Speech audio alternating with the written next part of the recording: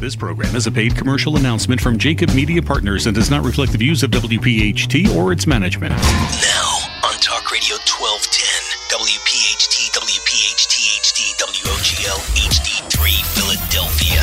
Saturday Night Live with Philly Labor. If we don't move in our own direction, we're going to become extinct. In fact, in some cases, we're close to being extinct right now. Presented by the law offices of Pond, Lehocky, Stern, Giordano. Talk, listen, and speak to the region's most influential leaders. It's Saturday Night Live with Philly Labor. And it's an early edition of Saturday Night Live with Philly Labor as we lead you into Penn State football on Talk Radio 1210 WPHT. It's our special show, J-Doc, that we get the opportunity to do once a month, our President's Report with the president of the AFL-CIO, Pat Eiding, who is with us for the full hour. I got to commend you on our show last week, J-Doc, where we got a look and took a look inside the Iron Workers local. You really did a great job at producing some fun radio. I didn't know you were such a comedian, but well done. Great job. Those guys have a little, background on me. We have a history together, and now we have a lot of good stuff. And it was it's my local, and certainly a proud night. It was great. All right, good stuff again last week. And one programming reminder as we begin our President's Hour here on Talk Radio 1210 WPHT. We're back at the Sonesta for our Labor Leader Roundtable. More details coming up on that. But Pat, I want to get right to you. I want to welcome you in, and I want to thank you for giving us some time. I know October and where we are in the calendar year represents an incredibly busy time for you in the position that you're in. So thanks for being here, sir. Well, it is a little bit crazy times. We've lost a couple key staff folks here, and we're going to muddle through. But my partner Dan Bowder has gone on to a bigger and better things in his world, and proudly that I was able to be part of his business world and his personal world before he moved on. He did a great job here. We miss him, and I can tell you in more ways than one, because you don't realize how important somebody is until all of a sudden you got to fill those blanks, And Nicole Fuller, who left us and went with PASNAP, again, I mean, she was such a big part of what we do here. Fortunately, both of them are still in the area, and I do expect to, especially poor Nicole, I'll be leaning on her probably more so than Danny, because Danny's got a chance to run a media office here in Philadelphia from the group that handle our presidential forum, by the way. 617 Media is, they're out of New England, they're out of Boston. Great organization that does some fantastic work, both internally in organizations and the unions. They do a lot of work for DC 21 and their whatever they do for them as far as their membership and their media stuff. But 100% union shop. They have an office, obviously, in Boston. They have one in New York and one in Washington. And then now Dan Bowder will have one here in Philadelphia. And it's a great opportunity to not only have a good group, but to have folks that we know that come from organized labor, and they'll have a good message with us. So yeah, I know we joked a lot in the past. Sometimes just softly joking with the amount of hours that Dan Bowder would put in during the election cycles, where he was up way before the sun came up in the morning and still on the street way after. So some big shoes to fill for you there. I'm sure you'll get somebody in, but it's never more important than right now, I would imagine. Well, we have a young man that came on board when Dan was still here. In fact, I had hoped that he would have an opportunity to shadow Dan for a while. Michael Cadbill is here, and he's a great young fellow who bright, smart, polite, caring, and we have all kinds of high hopes for him. In fact, I think the last show we were on, I think that he might have been introduced. He was might have been around the time. Special guest that week. Oh, so, so we're muddling through. And Leslie Elder, who has worked with us for over 8 years, maybe 10 years, maybe longer. Geez, the time goes by, on almost all of our campaigns. And she mostly worked in South Philly, but she also worked with our group Work in America, which is a satellite of the AFL-CIO. So she's come on board with us for this time period to move our election, because the election is now. We did a great event with the presidential forum, as you know, and I know that was a lot of media about that, and lot of controversy about myself and Vice President Biden, but at the end of the day of the 17th, we hugged it out, and great. Everything was great. So, sometimes what happens is stories get bigger than the people, and statements I had made back in May about candidates just don't seem to pay attention to working people, and have gone on to more and more about the corporate world than us. And I just felt that they should come and talk to us, and so. Just to talk about that a little bit, I mean, that day turned out to be a fantastic day. We had over 2,000 workers, not leaders, workers in the audience, because we had 2,000 seats set up at the convention center, standing room only. And we had 6 candidates, and I have to tell you, every one of them was great. Was great with our people, answered questions. It was a fantastic day.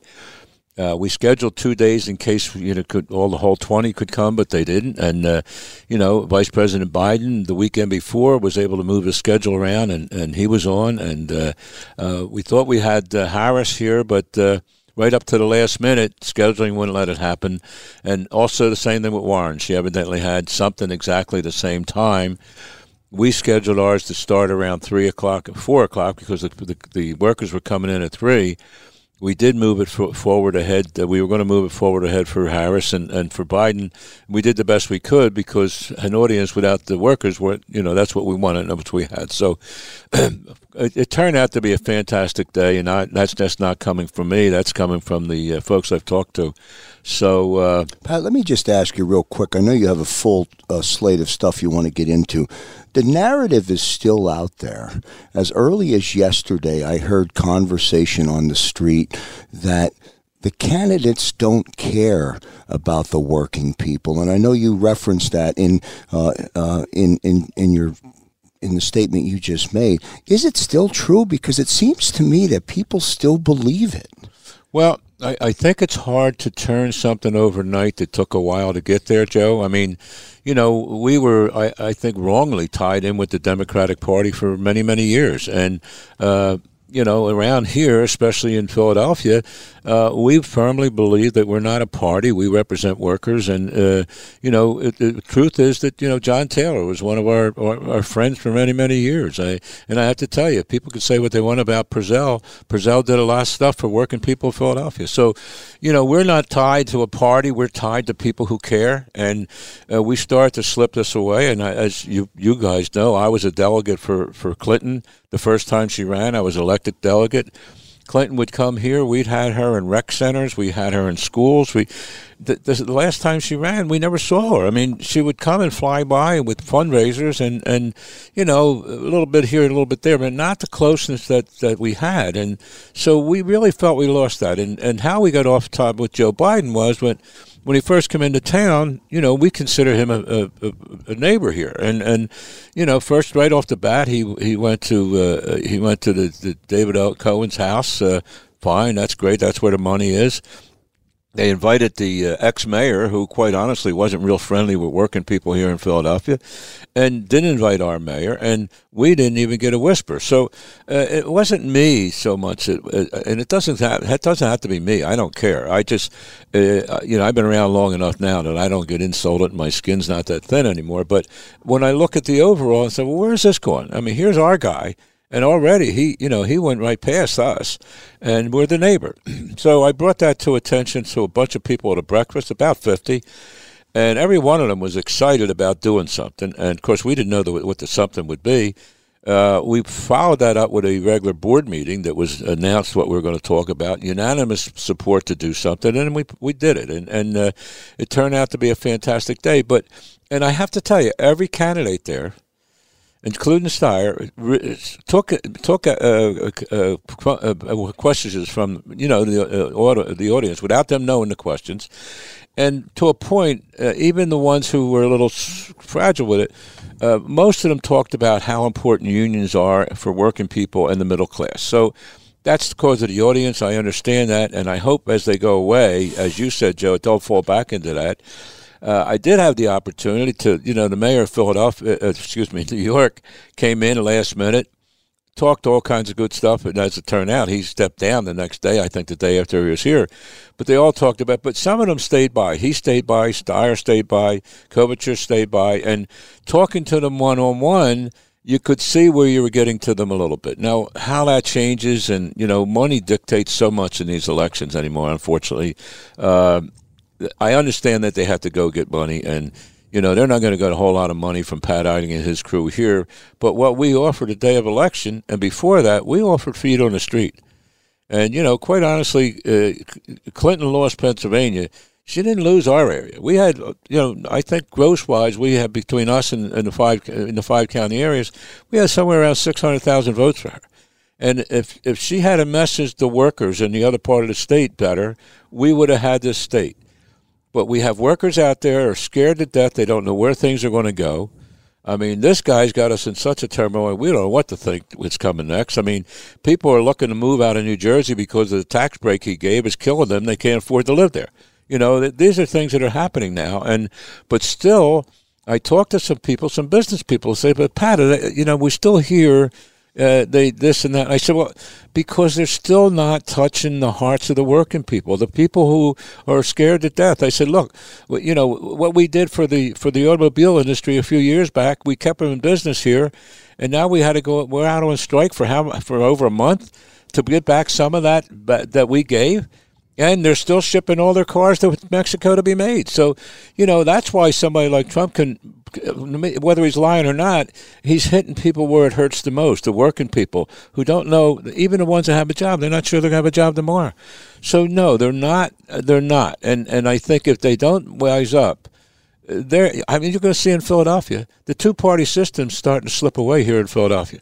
And I think the results of these elections may prove that out. I'm not talking about who wins or loses. I think how close some of these elections are going to be. So people have to understand that working people, no matter what their philosophy is, would love to have somebody represent them. There's more people now that we're talking about possibly about being in a union because they have no other protection. There's nothing else for them out there. So, yeah, I think the politicians better wake up, and not just because we have a workers' forum talk about how important the unions are. Make sure what their program is. It's going to be about working people. It's the President's Hour with the president of the AFL-CIO, Pat Eiding, joining us here on Talk Radio 1210 WPHT. This is Saturday Night Live with Philly Labor. Back in a moment. Portions of tonight's edition of Saturday Night Live with Philly Labor are being sponsored by Plumbers Local 690, Ironworkers Local 401, and SEIU Local 32BJ. This whole nonsense about not giving workers the right to organize with so-called right to work, that's bad. Something like that comes to my desk, I'll veto it, not just because I'm a Democrat, not just because I'm pro-labor, but because I know for a fact that's not very smart. And back here on Saturday Night Live with Philly Labor, this is the President's Hour with the president of the AFL-CIO, Pat Eiding. Pat? So, Joe, and I don't want to belabor it, even though I think it was such a great event put on by labor and by working people, and many people came. Please right from belabor it, Pat. It's not more important. But the impact of it was, first of all, Central Labor Councils like us, nobody's ever done that before. They've included some things like this at state federations where they have a convention during that time of politics, and they tie it in. But for a Central Labor Council, it was not done before. So follow through the next, and I have to tell you, the kids, we had a group of kids here who were law students from Temple, were dying to get a picture with Sanders. The kids love Sanders. I mean, we can debate all we want, but I'm looking at the people, and he as I asked him to do, when he got done speaking, he walked up the stage, went right by the media, went right over to those kids, had a picture taken with them. They were as happy as could be. And then fast forward. The next day, without any contact after the event, I get a phone call I take a call from the senator and Sanders. And I was in my car. I took the call. And basically, he was emphasizing how great he thought what we did here in Philadelphia. He said to me, I tend to lean towards his way of talking with that separation, but he said, I get a lot of calls, come to this event, thousands of people. He said almost never 1,000 people. He said, what you folks did here in Philadelphia, labor should do this all over the country. You did a fantastic job. You had the people there, and he just went on and on. Of course, then I backed off and said, listen, I appreciate you being here, Senator. I wish you all the luck in the world. And by the way, I thank you for taking the time with those kids from Temple. They love what you did. So it did resonate. I had contact with Coveridge's folks afterwards, because she was the last one. And unfortunately, some of the folks had been in the hospitality area. Some people left. They had been there a long day. And she couldn't get here till later because she had a vote. I thought she was great. She was great with the people. I spoke to her afterwards. She had an interview here the next day, and in fact, it was the end of the night. We were waiting to walk her out, and I said, "Where are you going tomorrow?" And she said, "Well, I'm here because I have another interview." And I said, "You want to go get a drink?" And she said, "Another time, but it's good, awful early tomorrow." So they're real people when you finally get it. And we as working people, maybe I'm not considered working people because I have a suit and a tie on. But you don't get to see those folks sometimes in that way. And every one of them, Chang, all of them, I had a conversation with. And it's hard to separate real people talking to them from their political thing. What's interesting, Pat, you said so much. We could literally do 5 shows just on what, you mentioned several areas, working people. And listen, I support social issues. I support them, and it's a big part of people's rights.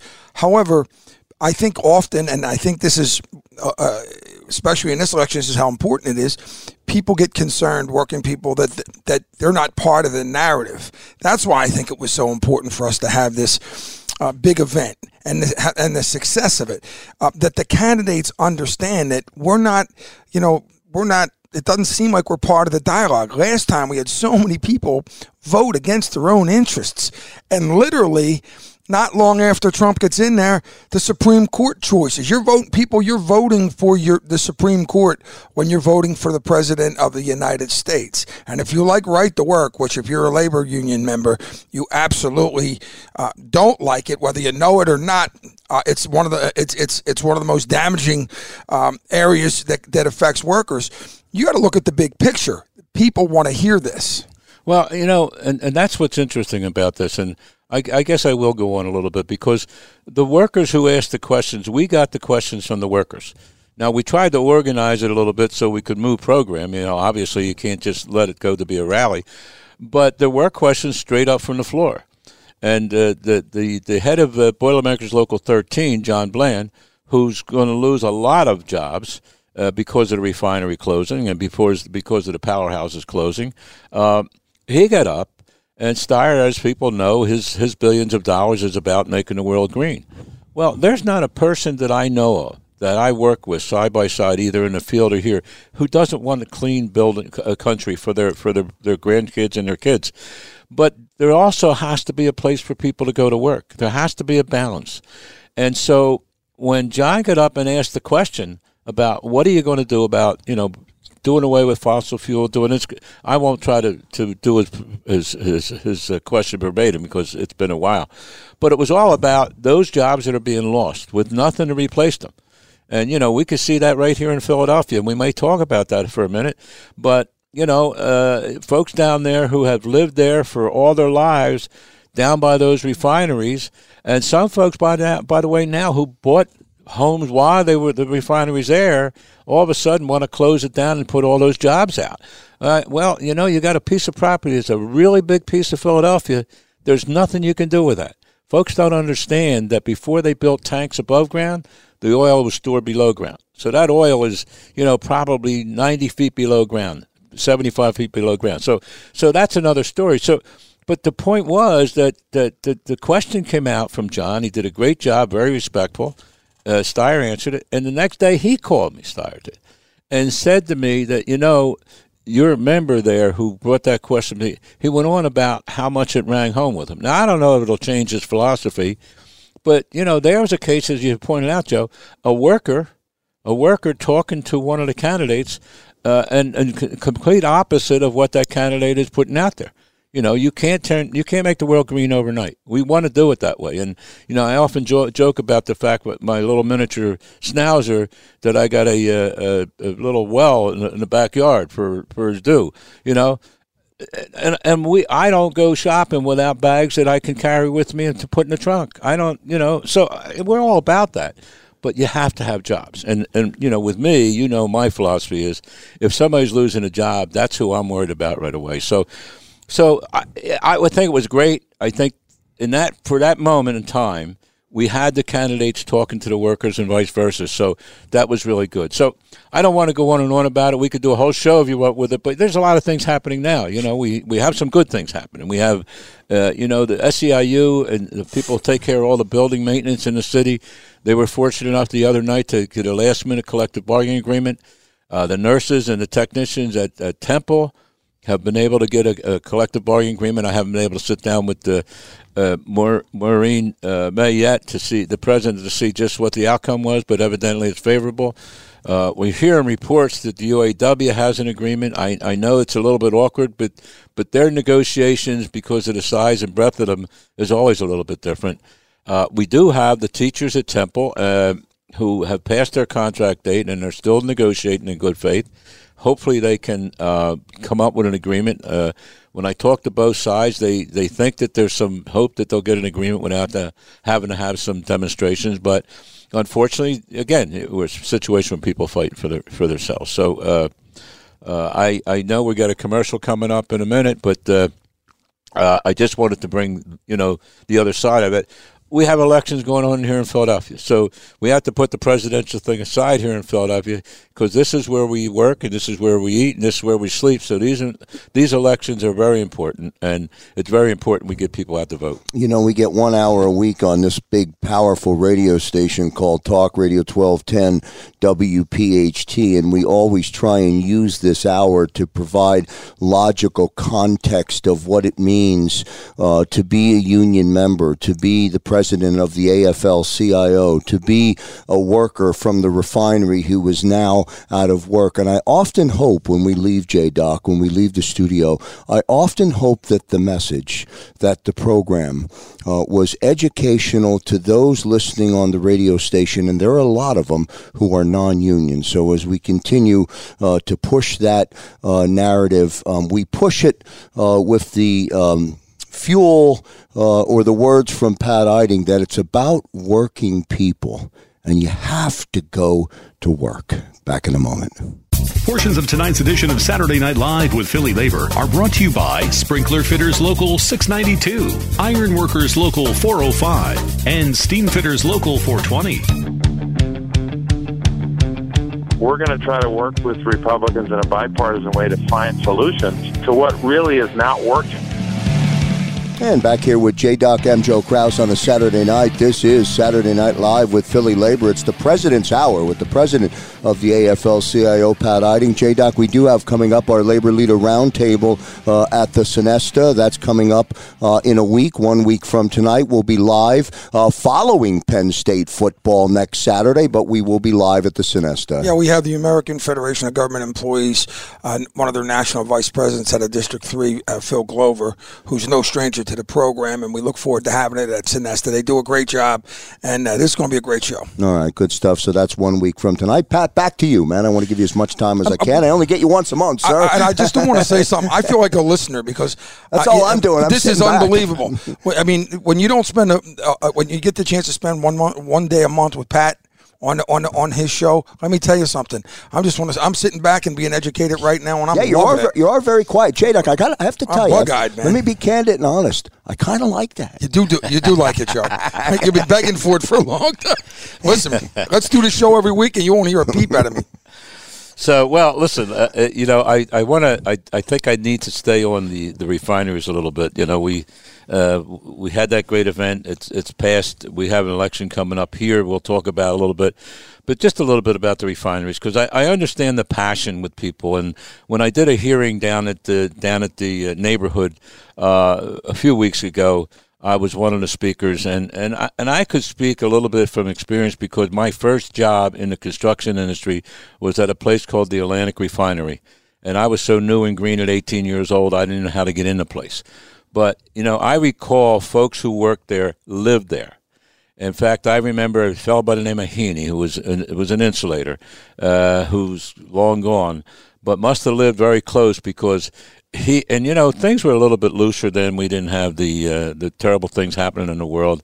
But he found a hole in the fence that was right near his way of going home.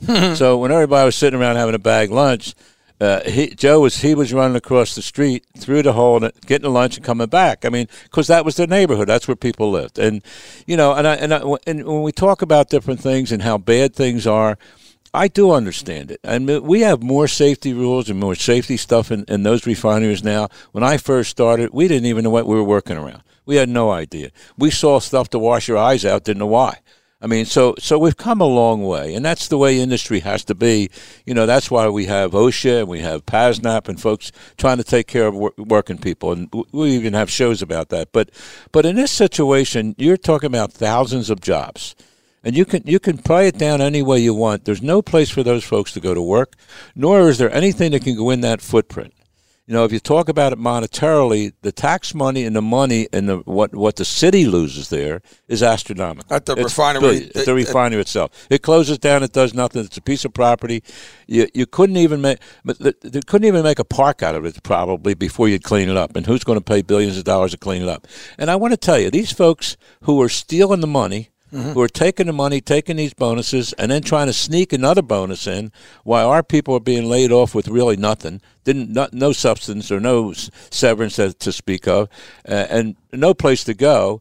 And people are not realizing these people come in and manage this place about 2 years ago. They came in here with the intent of closing the refinery. Our friends at Philadelphia Energy Solutions. Absolutely. And it's the managing group. It's not Energy Solutions per se, because the folks before had a real plan for the refinery to change it gradually into better energy systems. There was an energy coalition I was part of to change that in a better manner. When the new people come in to manage it, they come in hell-bent to close the place up.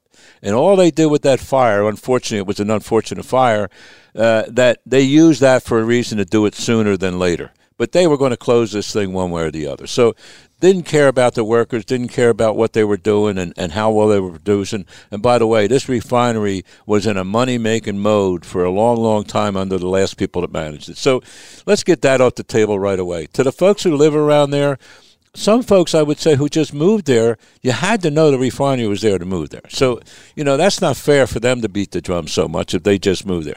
Folks who lived there their whole life, who some of them maybe put up with it, other people made a living out of it.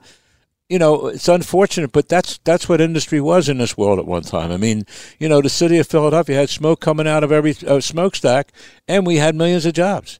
You could walk down the street and get a job. You walk across the street and somebody's get a job. You don't have that anymore. So we need the jobs. If we can gradually go, and I'm on a couple energy things. I'm on the mayor's clean air program. So I can talk about both sides of my face because I believe we have to change things. But we have to do it in a way that we don't put people out of work. And we don't take away their pensions, don't take away their health care and those things. And you know, similar to this, we have the Hahnemann Hospital. Those people who took over that hospital, they had the same thing. They came in to put it out of business so they could get another No transitions. No. It was, you know, literally, we had Ryan O'Callahan and Mike Giaquinto on the program from United Steelworkers Local 10-1 about the refinery. One of the things that was unbelievable to me at the time, and we talked about it earlier, Pat, is, and Joe, you were right there, just staggering the fact that after the fire, 32 out of the 33 units were still running. Only one wasn't. And if you read the Inquirer the other day, they're taking bonuses, the bankruptcy, the bonuses, filing for the insurance claim and all those things, and then laying people off, working people, no transitioning, no plan, like you said, Pat. No. And the same thing with, like you said, the Hahnemann Hospital situation. By the way, both of these situations have staggering impacts on a community, not just the workers there. Joe, you remember the amount of dollars that come out of the community, like millions and millions and millions, if that refinery goes down. Now we're depending on overseas oil. I'm asking the same question right now, Pat, as I asked that night, J-Doc, when we did the show. Why? I don't understand. Oh, it's a money grab to me, man. Well, the fire was unfortunate. Nobody planned the fire. I mean, make that clear. I mean, the workers certainly there who were schooled enough and knew enough how to handle that fire kept it from being worse than what it was. It could have been a lot worse. The places you'll see other areas where there's refinery fires, they did get worse. And so the workers, let's make that clear, the workers contained this, kept it to what it was. Incredible job. But the idea and the intent of closing was always in this people who are managing this refinery. All what the fire did is moved it ahead, because as you said, Joe, the rest of it was all operable. There wasn't once they contained where the fire was, closed that area down. The rest of it could have been productive. They were working while we were doing the show. Like, in other words, everybody was back to work. Yeah. 32 out of the 33 units were working while we were on. There was absolutely no reason to do this. So at least there's some, in my mind, there's some hope that somebody with the mindset to do what was talked about for a long time in the Energy Coalition, buy the refinery, get some new ideas with it while you're making the oil and the fuel oil we need now. Do some other things with it. Be a little bit more proactive in your thinking. I think that can happen if the right people get it. And I know there's people in the background trying to make that happen. I know myself, I try to get involved a little bit with folks with the Hanneman Hospital. Don't know where that's going, but, that piece of property there is much more valuable to people who own it than having a hospital. But as you said, Joe, the community is going to suffer. Oh, my God. Busiest emergency room in the city of Philadelphia. And where do people go? They're going to go to Temple and Einstein. And a backlog. Can you imagine that? And that's going to put now those folks, because I get a little involved with them too on that end, those folks are doing what they can do to make that. There's some good people put together to keep St. Chris, which, in my mind, there's no way you could have let that close. I mean, how could – look where St. Christopher is. Right. Not taking anything away from CHOP, but look where St. Christopher is. It's the people's hospital for their kids. And, and listen, I say this very carefully. CHOP does a great job. People from all over the world come to CHOP. But this is the people's children's hospital, in the neighborhood. St. Christopher. Look where it is. We had to keep it there. I just was working with behind the scenes to see if I could be of any help to keep something at the Hanneman site, just if it was just a medical center, but something for that community. So you're absolutely right. The community suffers. And, in all due respect to the folks down in Southwest Philadelphia, wherever you want to call that refinery, there's people there are glad that they're not seeing smoke come out of the refinery. But keep in mind, there's thousands of people who lost their jobs. And they're not just the people who worked inside. There's people who supply stuff, little machine shops that cut the valves and the flanges and things like that for the refinery. Those little shops will go out of business, similar to what happened when the Navy Yard closed. There were many, many businesses that went out of business because they were suppliers to the Navy Yard. It could be just as simple as who supplies the uniforms that they wear, the dungarees and the shirts that they wear, that kind of stuff. It's really got a bigger impact than just the refinery. So similar to that, Hanneman is a bigger. It's no disrespect to the workers because they're all losing their jobs. Some of them have an opportunity because of the need and the importance of their jobs to get jobs locally, but many won't. And with the refineries, you don't have another place to put those people that are trained in that work. And to me, it goes back to the ownership. In other words, these people, obviously, like you said, Pat, came in with the refinery, and the new people who bought Hanneman Hospital a while back, those recent owners came in with a transitional period. You should not be able to come in and take a hospital and make it condominiums. I mean, and leave the public safety at risk like they're doing. Don't get me wrong, buying and selling and all those things, you're going with the highest bidder, blah, blah, blah. But the point of the matter is there has to be a guarantee that they can't bankrupt that hospital and then go sell it for condominiums because of the location. It's ridiculous. Well, just a little sidebar that probably might people think, what's he talking about? But if it doesn't, nothing opens there for medical center, community center. The fight that's going to happen over that real estate there is you're going to see the big monies fight all over the place because the properties are owned by different people the way they're tied together. Where it is, it's going to, it's just that kind of a fight. The people with money can have that fight. Unfortunately, by the time they're fighting that fight, our workers who are out of work and the community is going to lose their medical center, their chance of a place to go is not going to happen. So they'll be talking about that ground, that footprint for a long time in one way or another. I just hope the dialogue about possibly keeping something open there continues, to see where we can go. But, these are things that are happening right here, and politics plays. Saturday Night Live with Philly Labor here on Talk Radio 1210 WPHT, along with the president of the AFL-CIO, Pat Eiding. We'll take our final commercial break. Back in a moment.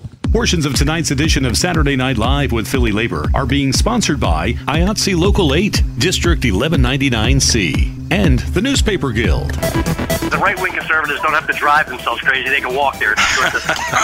God bless you. And back here on Saturday Night Live with Philly Labor as we lead you into Penn State football on Talk Radio 1210 WPHT. Coming out of Penn State football tonight, J-Doc, right here on Talk Radio 1210 WPHT, a special rebroadcast of the Refinery show that we did here. So we're going to talk about it on the way into Penn State football. We're going to play that show as a special rebroadcast coming out of Penn State football right here on Talk Radio 1210 WPHT. Pat? Well, listen, I ended that conversation with it's politics, and I will say that, all politics should start locally. I think that's where we are now. We have elections coming up, and I say to our members at our meetings, listen, this is where we sleep, eat, and work every day. And so, although we have to keep in mind there's an election coming next year, right now we have to get our mayor reelected because, quite honestly, he's done more for workers and the community and caring about people and caring about the folks who are the most of need, and mainly about the schools. We got to make sure we get Mayor Kennedy in there. And we've done our endorsed candidates, which that means, Joe and Joe, that we're ready to start walking the streets and knocking on doors.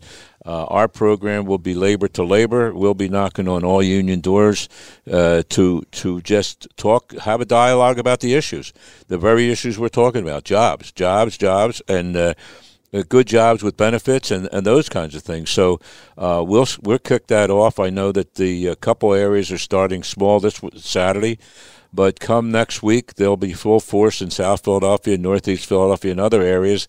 Aside from the walks that we'll do, and we'll have hundreds of people out there knocking on doors. Hopefully they're received if the football games are on or something that's happening. But this is an important time. And what happens with refineries and hospitals, the city council jobs are very important. The governance of Philadelphia is the way it is. We can argue about the way the governance operates, but the point is we know how it operates, so it's important who we elect. And I have to tell you, these elections are going to be a little bit different. I mean, there's we have the so-called two-party systems here, and without pushing my comments in any direction whatsoever, I think people have to wake up that just as we talked about earlier in the show, the working people and the people who live in the city are starting to pay attention. They're starting to pay attention to what's going on, and they care about what folks who get elected are doing for them for the time that they're elected. And so we have an endorsed group. I have to mention for a minute because we do have some prime elections in the state level, which is for Superior Court. And just seeing what's happening with the Supreme Court and what's happening with jurisdictions and those kinds of things, we have to remember the courts are very important. So we've supported Dan McCaffrey, Amanda Green Hawkins for Superior Court, and hope folks pay attention to that. I won't go into the whole list today of our endorsed candidates. We'll possibly have another time before Election Day to do that, but we'll be working up to election, and we'll be doing that. And keeping in mind, the people we're trying to elect are folks who care about the schools and care about the jobs that we're losing, and also the community. So. Be aware that if you are a union member, we'll probably be knocking on your door in the near future. I want to talk a little bit about tonight. We have I know it's in competition with Penn State, but the Sammy Award, as I like to call it, is a tribute to labor. Is done by the laborers every year, and every year the Friends of Labor program, the money they collect at that job, that program is given out that night to all charity organizations. So who's being honored tonight is Mayor Kenny and Corey Robinson, who's the president of Local 332. So they may be able to sneak out and while they're getting a sarsaparilla take a peek at what's happening with Penn State. But I want to talk for a few minutes about the schools in Philadelphia. I don't want to get into the schools as far as where we are, I want to talk about the buildings in Philadelphia. We know what's happening at Ben Franklin High. There's an asbestos problem. We know there's leads in the schools. I have to tell you that, my background is I represented the insulators and asbestos workers for over 25 years. And when the program became obvious that there was asbestos that had to be taken out in the 80s, we were helpful with other folks to get one of the best asbestos laws in the country here in Philadelphia. And it was adhered to by Air Management. It came under the Department of Labor. And what it speaks to is this, that number one, you have to be certified to do it. Number two, you have to have a license. Number three, you have to register that there's asbestos in the building. Number four, you have to see what size asbestos job it is, whether it has to be totally contained with the negative air and what like. And there's a responsibility to certify where the material was taken to, where it went, where it wound up. I hope some of these things have been done in what's been done in the past. And when the school district talks about how they've already taken some things, I have to tell you, I'm in two groups right now. One is a coalition to get money from the state to be able to take care of these buildings with lead and asbestos and other contaminants, and across the whole state. When Senator Hughes went for this money, he didn't do it just for Philadelphia, he did it for the whole state. Because this is happening, whether people want to believe it or not, in any old school in the country. It's especially happening in Pennsylvania. I personally am going around with the teachers and others to look at the schools with Jerry Roseman, to try to give some advice. I'm not here to cause trouble. I'm here to see if we can help make sure our kids and our teachers don't get contaminated, don't have to breathe this stuff. Make sure it's done and make sure it's done right. So you're going to hear more about this. This isn't going to go away because it's bigger than folks realize. It's not just one school. Fortunately or unfortunately, it was made obvious here because of the situation with the construction going on. But it's happening every day, and I'm going to work what I can with the school district, but also with the coalition to make sure we get this done. Joe, I don't think we only have a minute or so left. I just want to say that we lost two friends last week. One is Edgar Branch, who a lot of folks may not know, but folks who come to our building here always saw Edgar. He was either taking down our trash, shining our tables, doing us a favor, getting pretzels for our delegates meetings. Edgar was just a great guy, great young guy that tried to satisfy and help everybody. Unfortunately, he died suddenly. I believe he was only 58, 59 years old. God bless Edgar. We're going to miss him. I miss him already. The little things that, hey, Edgar, can you do this? Hey, always there. And just, it's hard to come to a building when somebody that was so much a part of it's not there. I have to go back a little bit to a guy named Bernie Katz. Bernie Katz was, if not the finest, one of the best labor lawyers in the whole country. In Philadelphia, he never took a dime from anybody that wasn't paid rightfully. He never played any of those games. But he was the smartest labor representing working people and labor lawyer that I can say. He was a mentor to me. He represented my local for many, many years. He passed away. He did live to at least a decent older age than Edgar. But I got to tell you, when you lose people like Bernie Katz, there's a big void in the labor movement because they cared. Lawyers like him cared about the working people as much as the representatives do. And so God bless you, Bernie. God bless you, Edgar. Thanks for everything.